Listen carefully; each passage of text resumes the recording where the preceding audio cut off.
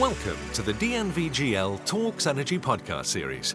Electrification, rise of renewables and new technologies supported by more data and IT systems are transforming the power system. Join us each week as we discuss these changes with guests from around the industry. Welcome to today's episode of DNVGL Talks Energy. My guest today is Danny Venables, Chief Digital Advisor from Microsoft Asia Pacific. Good morning, Danny. Good morning, Matthias. How are you? Thanks, fine. How about yourself? Danny, today we want to speak about the impact of digitalization on energy ecosystems. But before we start with this, could you please briefly introduce yourself and your current role at Microsoft? Sure, great. Well, I'm from South Africa originally. I've been in the IT industry and particularly in consulting around strategy, IT strategy type consulting for more years than I care to remember. And in my role in Microsoft right at the moment, I'm the Chief Digital Advisor for Asia Pacific, based in Asia Pacific HQ in Singapore. And what we really focus on as the digital advisory team is helping our big enterprise customers comprehend, understand, and take advantage of the digital transformation wave that's kind of affecting us all at the moment. Okay, right. That brings us also right into our topic. We want to talk about the Internet of Energy. And in DNVGL, we believe that a smart city, smart country, maybe continent, or even a smart world certainly needs smart assets. But to make these interact, apart from the smart grid, we need another layer, which we sometimes call the soft grid, and basically is the platform enabling the interaction of the assets. Which role do you see Microsoft play in this, Danny? Well, this kind of soft grid, as you mentioned, is very much driven by cloud technology. So, as one of the largest cloud providers, I think where that makes sense for Microsoft to add value, and where we're already adding value with some of our energy customers, is providing those cloud-based services. And then on top of that, obviously the analytics that goes behind that, that's going to be a very smart grid at the same time as being a soft grid. So there's a lot of automation, AI, machine learning, and analytics that will drive a lot of that layer. So all of those are areas where I think Microsoft is very strong and will continue to grow as well. Yeah, so maybe on that the cloud service enable this. One thing we are sometimes hearing is that there is concern about how these assets can communicate with each other because there are so many different protocols around. Is this something which could also be solved through the cloud? Yeah, I think so. I mean, certainly one of our strategies in Microsoft is to enable communication between differing protocols. I mean, if you take blockchain as an example, our strategy there is not to necessarily provide a new blockchain protocol, but to provide a platform where the various protocols can communicate with one another. So, I think Microsoft and others, no doubt, see that this kind of communication between differing approaches and protocols is going to be essential to achieving that interconnected world of the future. So there is quite a lot of work going into trying to build the integration layers in the cloud that can allow that easy communication between different protocols. I see. And I want to pick on one thing you mentioned a little earlier during our discussion. So you mentioned machine learning and artificial intelligence. We hear quite a lot about this in the recent years. And basically machine learning is kind of around since the 1960s, but only the computational power we have available today makes this a very interesting option now to really use it.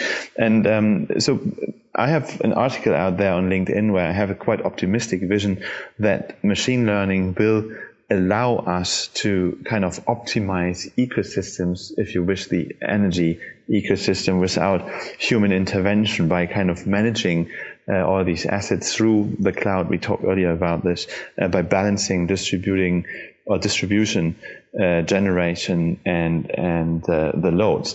So what would you think? Are you agreeing with that vision? Is that something which will happen, that machines can control kind of our infrastructure in future? Absolutely. I think, without that kind of capability, the future you're talking about just wouldn't happen. You're talking about something that has exponential level of complexity when you've got a soft grid connecting literally hundreds of thousands or even millions of different devices.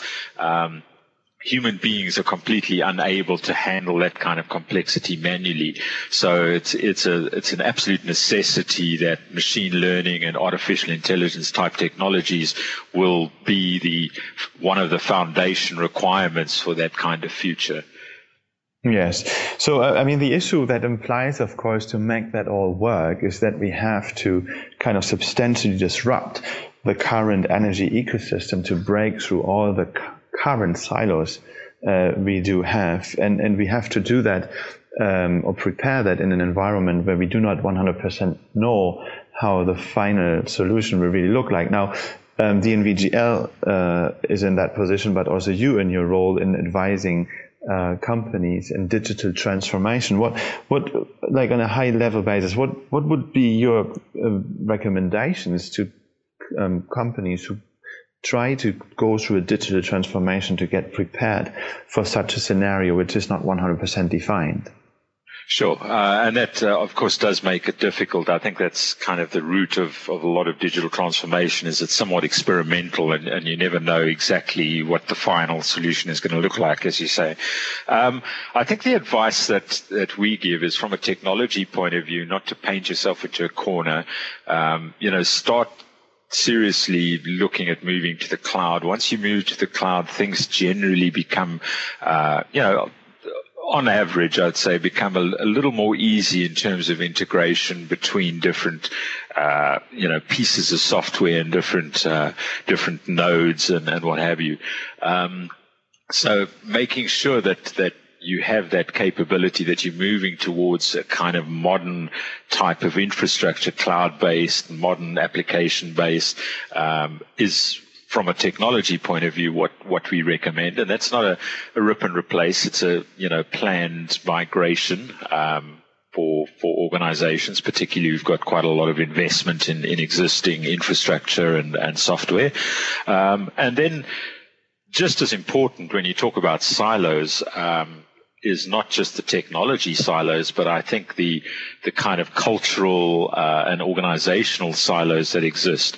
One of almost the biggest challenges in digital transformation that we see with our large customers is actually getting them to a digital mindset to some degree. So that means changing to more of a digital culture, getting their digital skills plan in place, recruiting the right new types of skills, upskilling their existing people, working internally to break down those organizational and inter-organizational silos, because those are kind of baked into many companies, and until they can break those down, having technology integration is not going to really achieve the full solution. Right. It's interesting you mentioned that, because I remember we had a client who told us that while they went through the digital transformation, that was a client from the maritime space, they, in a time of 9 years it took them, they had a turnover of 70% of their staff, because 40% didn't want to get involved and 30% were not capable. So it can have extreme impact on companies. Well, another area actually which comes with this digitalization and which people are worried about is that cybersecurity becomes more and more important. Humans create this problem themselves and are not very successful to counteract. So if we now look into this totally connected world, that could be very dangerous to society by some bad guys doing bad things to our infrastructure. What would you see where that is going? Is that a real danger, or are there things happening which will make this less severe? Well, it's certainly at this point in time, it absolutely is a real danger. I think for the short to medium term, what I sometimes say is to people is that, think of banking a number of years ago, probably many years ago, but people were reluctant to take their hard-earned coins and put it in a bank because they didn't trust the banks. We're in a similar situation right at the moment, I think, with people with data. People are still a little bit unsure whether they should put their data into the cloud.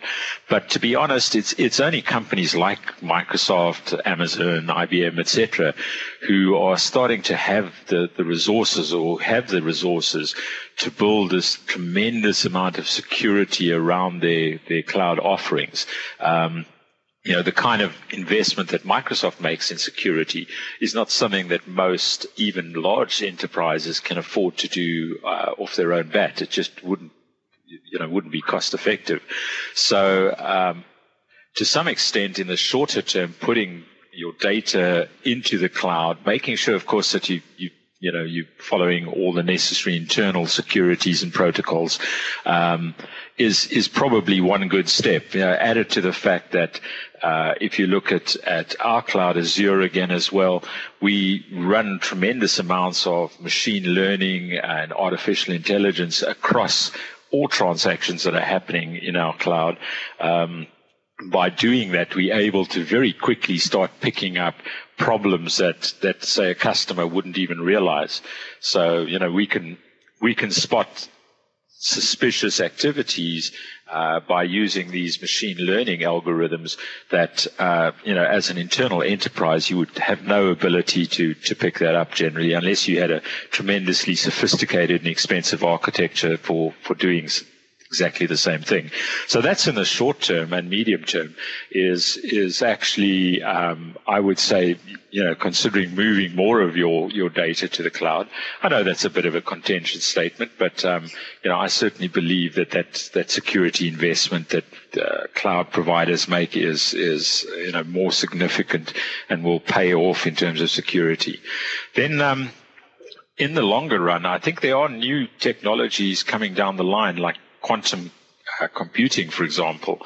The opportunities that quantum key distribution provide makes use of the rather weird principle of quantum superposition.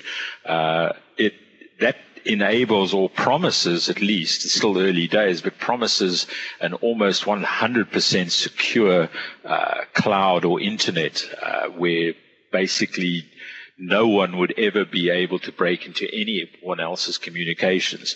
If we get to that stage, and I believe we will fairly soon, we're going to break into a whole new world of an internet where everything is 100% secure. I mean, that would be a tremendous future for everyone. I think we could all breathe a lot more easily. Yes, actually, you mentioned this nice analogy with the people putting coins in a bank. So now I can't help myself. There's a lot. We talked about blockchain, and there is this blockchain-enabled cryptocurrencies, like, for example, Bitcoin.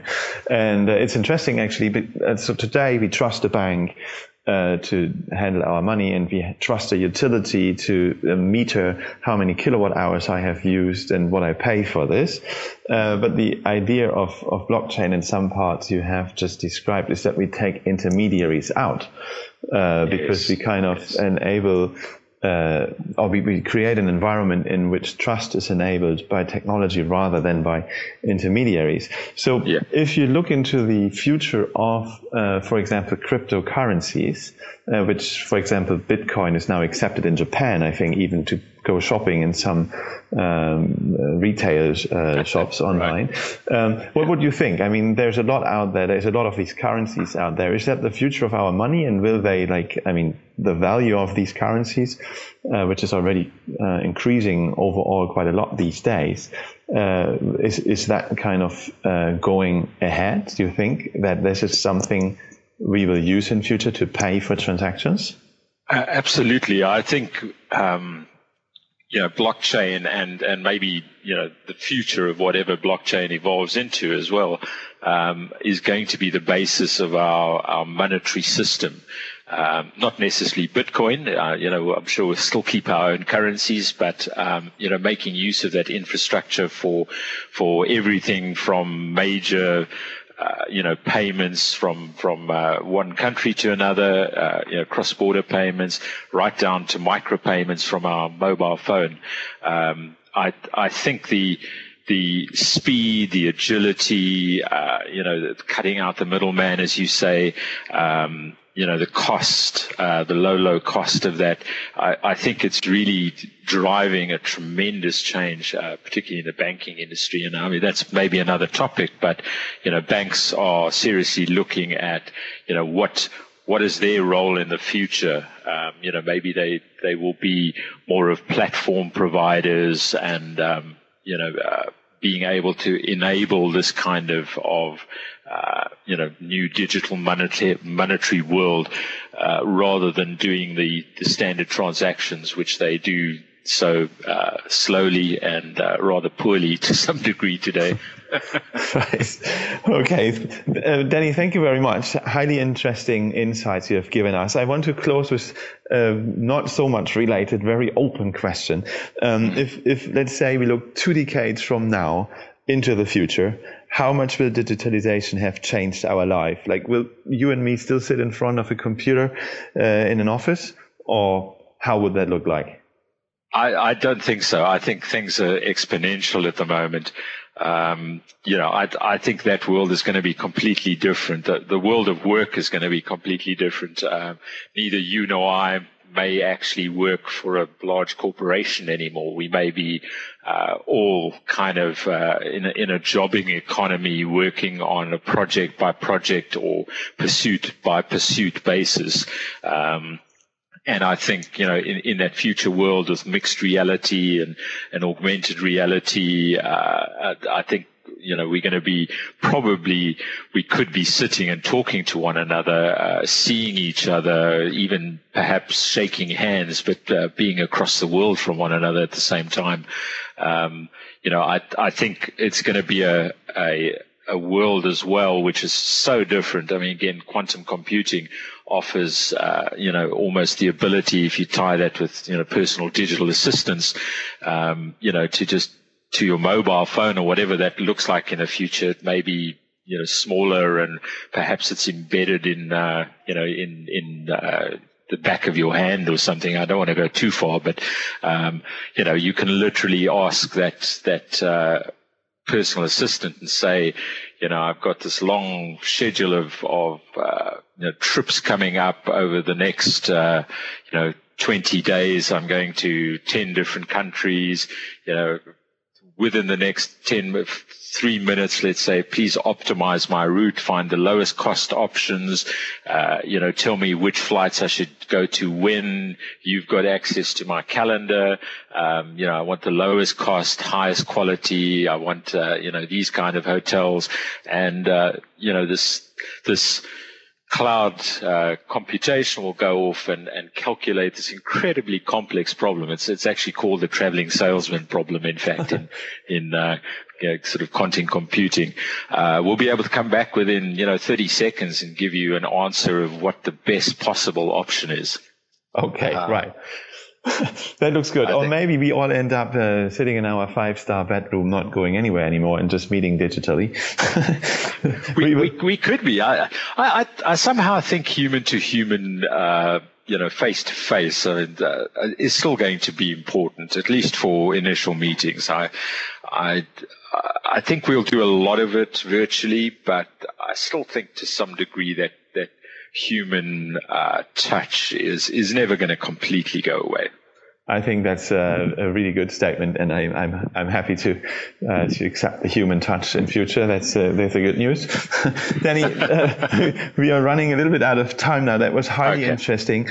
Thank you very much for your insights. Sure. And here, people listening, thank you very much for listening in. That was Danny Venables, Chief Digital Advisor, Microsoft Asia Pacific. Thank you very much, and bye-bye. Thank you for listening to this DNVGL Talks Energy podcast. To hear more podcasts in the series, please visit dnvgl.com/talksenergy.